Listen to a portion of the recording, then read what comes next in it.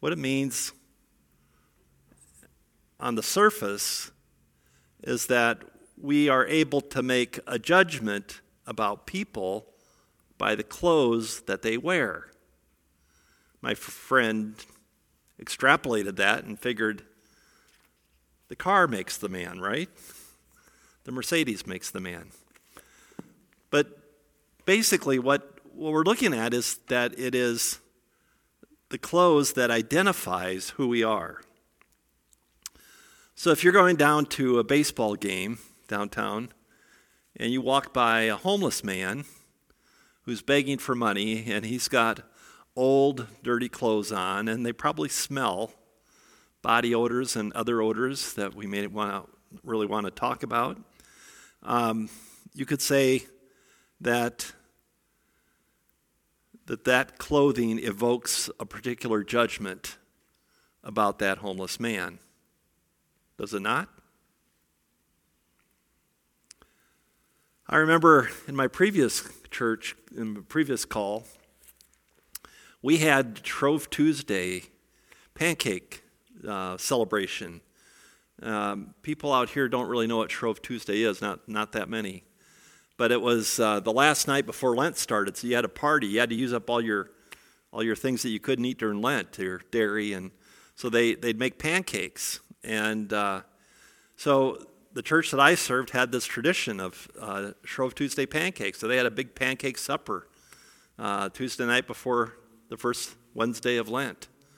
And I'll never forget that pancake supper.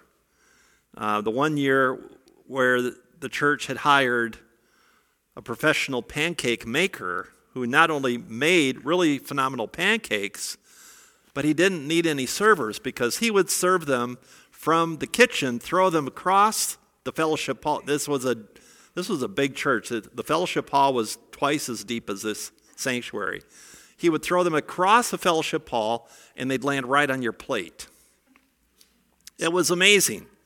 I mean, I am not kidding. I'm not joking. This really happened. He'd throw it to you. You put up your plate, and bing, it'd land right on your plate. Except for the time that Dr. Blody walked in front of the pancake tosser with his $2,000 Armani suit. Now this was nearly 30 years ago. And splat right on the back of the $2,000 Armani suit hit the pancake. Clothes makes the man. There were certainly judgments made about this doctor and his suit at the pancake breakfast, or dinner, I'm sorry. And there was certainly judgments made about the pancake tosser.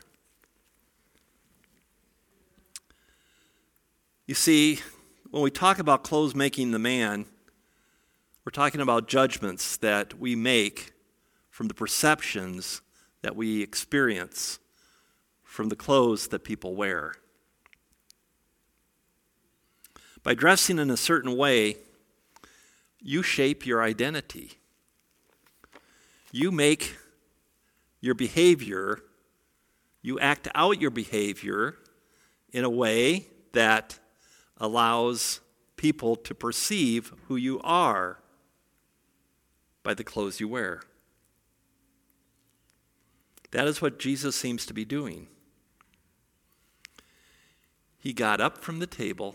Wow, I'm electrified all of a sudden.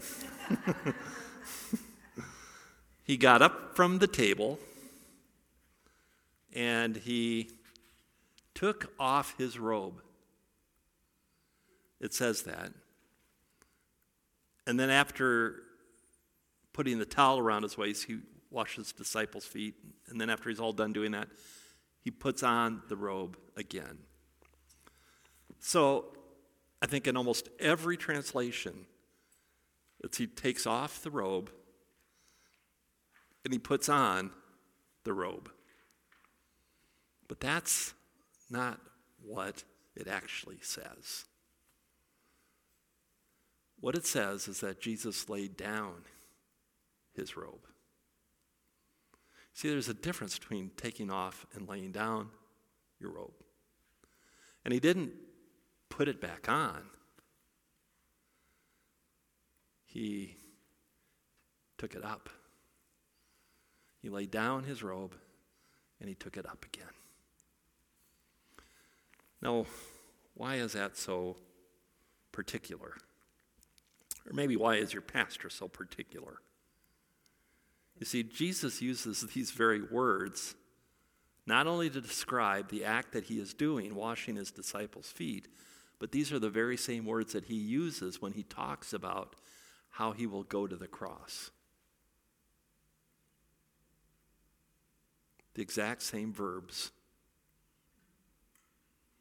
He will lay down his life, is what he says, and then he will take it up again.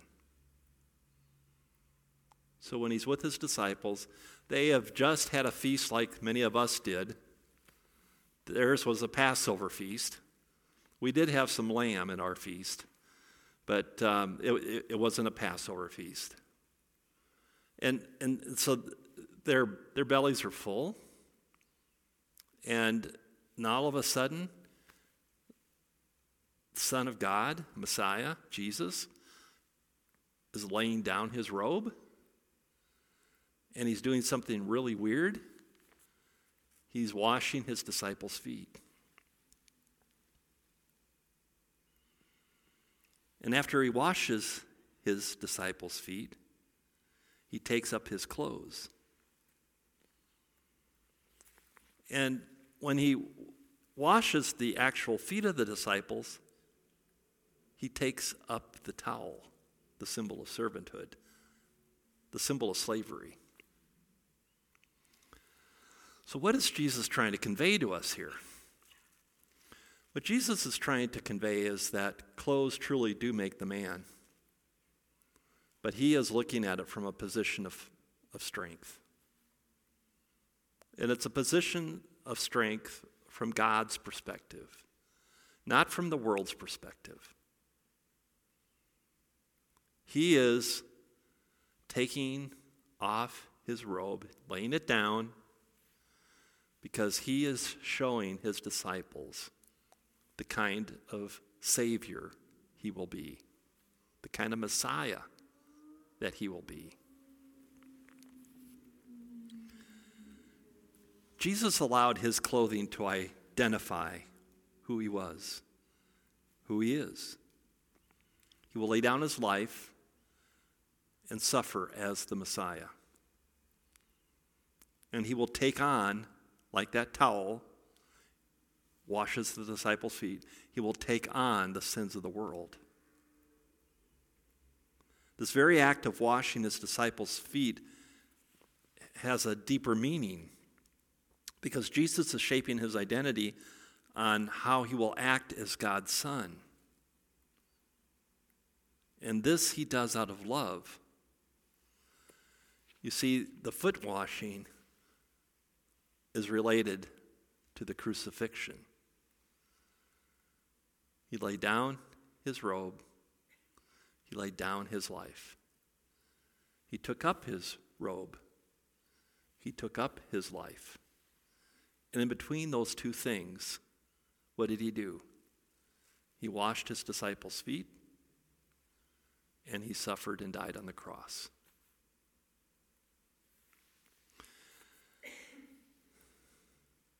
Jesus does these things because he loves you. He loved his disciples. He loved his followers. And he loves all of his followers, including you, and for some reason, even me. And when he talks about this love, with Peter in particular, he tells Peter that his love for his followers will bring them into an abiding relationship with him. Verse 8, this was when Peter protests, "You will never, ever wash my feet." And Jesus says, "Unless I wash you, you will have no part with me. You will not belong to me." In other words, if I don't die for you, then you will have no part with me.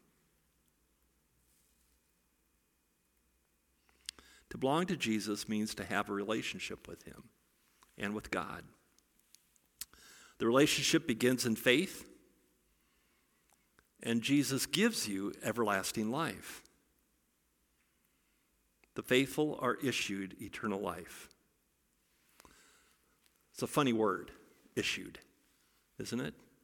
We don't use it very often. So I looked it up to try to figure out where we use it.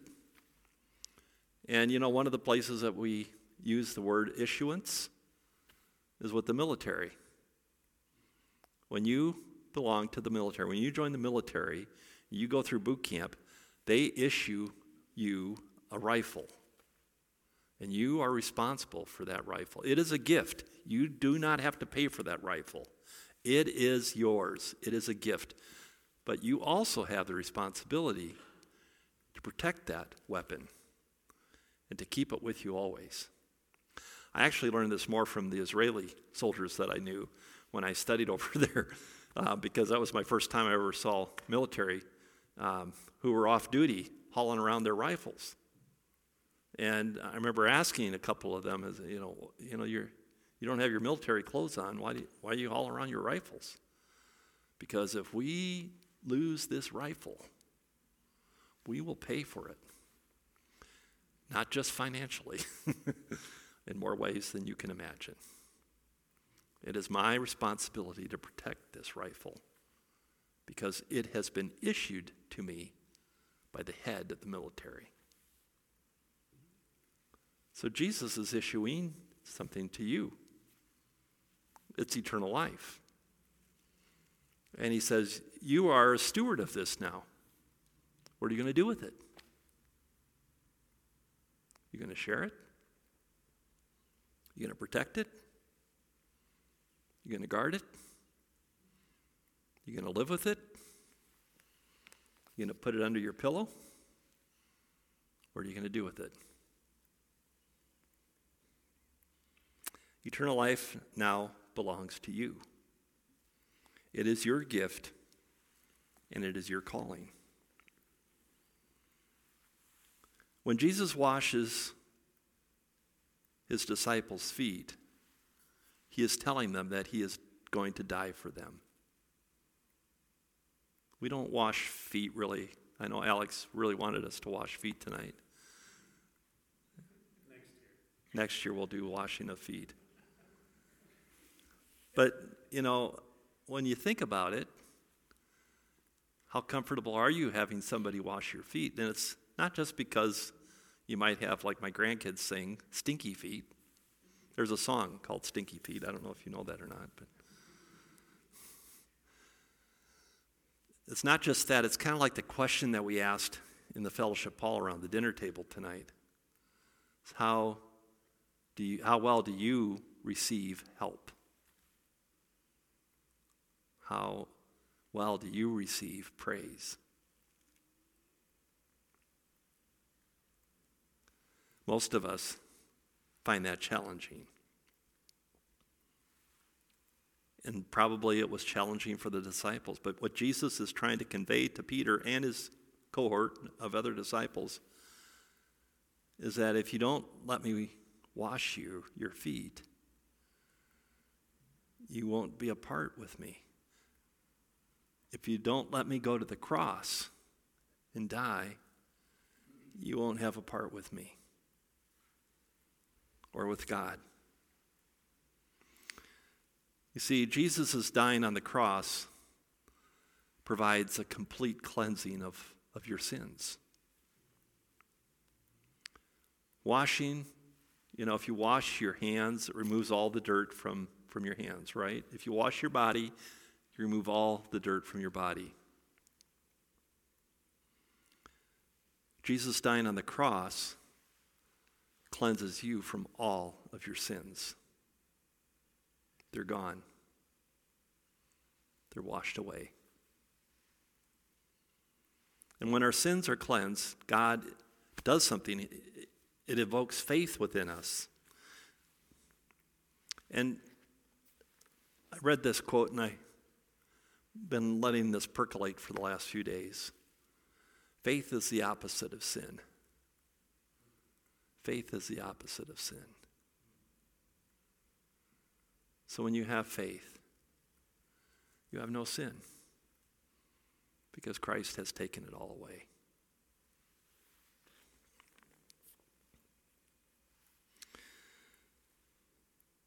To be unclean means to not have faith. To be clean means that you have faith. This concept of faith, now this is a position of strength.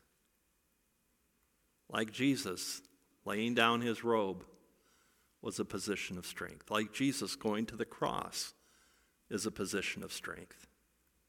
What Jesus is teaching us tonight is what it looks like to have a position of strength.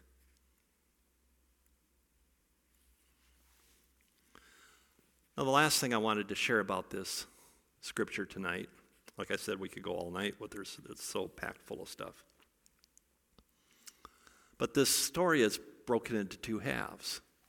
The first half, Jesus revolves around the verb to wash. I mean, take a look at the first half of this story, and it's all about Jesus washing, right? Washing the disciples' feet.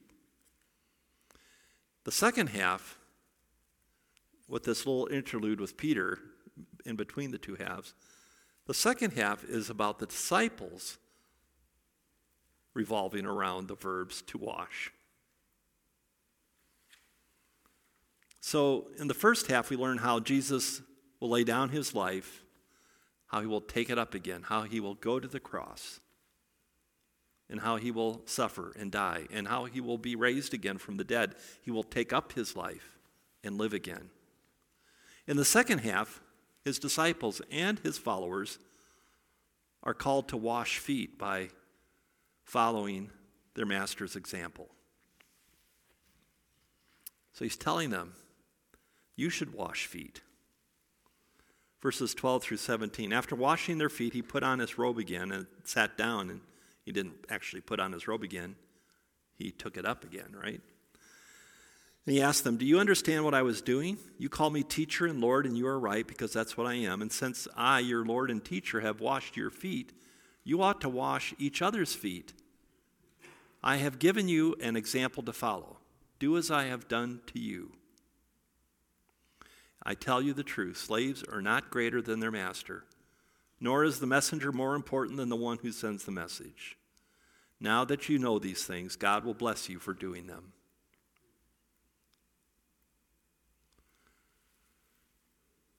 The second half of this story revolves around us washing feet.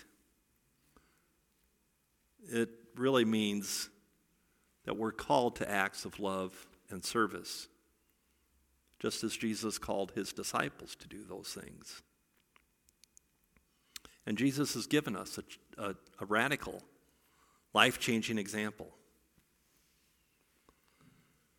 because he knows that clothes make the man and the woman. He knows that. And he wants us to see how he uses clothes to clarify his identity as the Messiah. This makes no sense to the world. The world would say, go buy a Mercedes. The world would say, don't get one, get 2 Armani suits. But Jesus is saying, let's not do that. Instead, let's prepare our lives to be lives of sacrificial love. The kind of clothes that Jesus calls us to wear is the kind of clothes that he wore. Clothes of service, clothes of love, and clothes of sacrifice. So if you wear these kinds of clothes that Jesus is calling us to wear, what will people say about you? This is what Jesus said, the very end of our reading for tonight. He says, "So now I am giving you a new commandment. Love each other, just as I have loved you. You should love each other. Your love for one another will prove to the world that you are my disciples." What kind of clothes do you want to wear? Let us pray. Gracious and mighty God, we thank you, Lord, that you came into this world through your Son Jesus, and that you showed us a way of life that much of the world doesn't recognize, even Christians. And we pray that you, Lord, would call us and that we would hear that call. You have bestowed upon us the greatest gift. You have cleansed us from all our sins, and you have given us this gift of eternal life. We are stewards of this gift, Lord. How will we use it? Help us to listen to your word. May your word guide us. We pray this in your holy name, Jesus. Amen.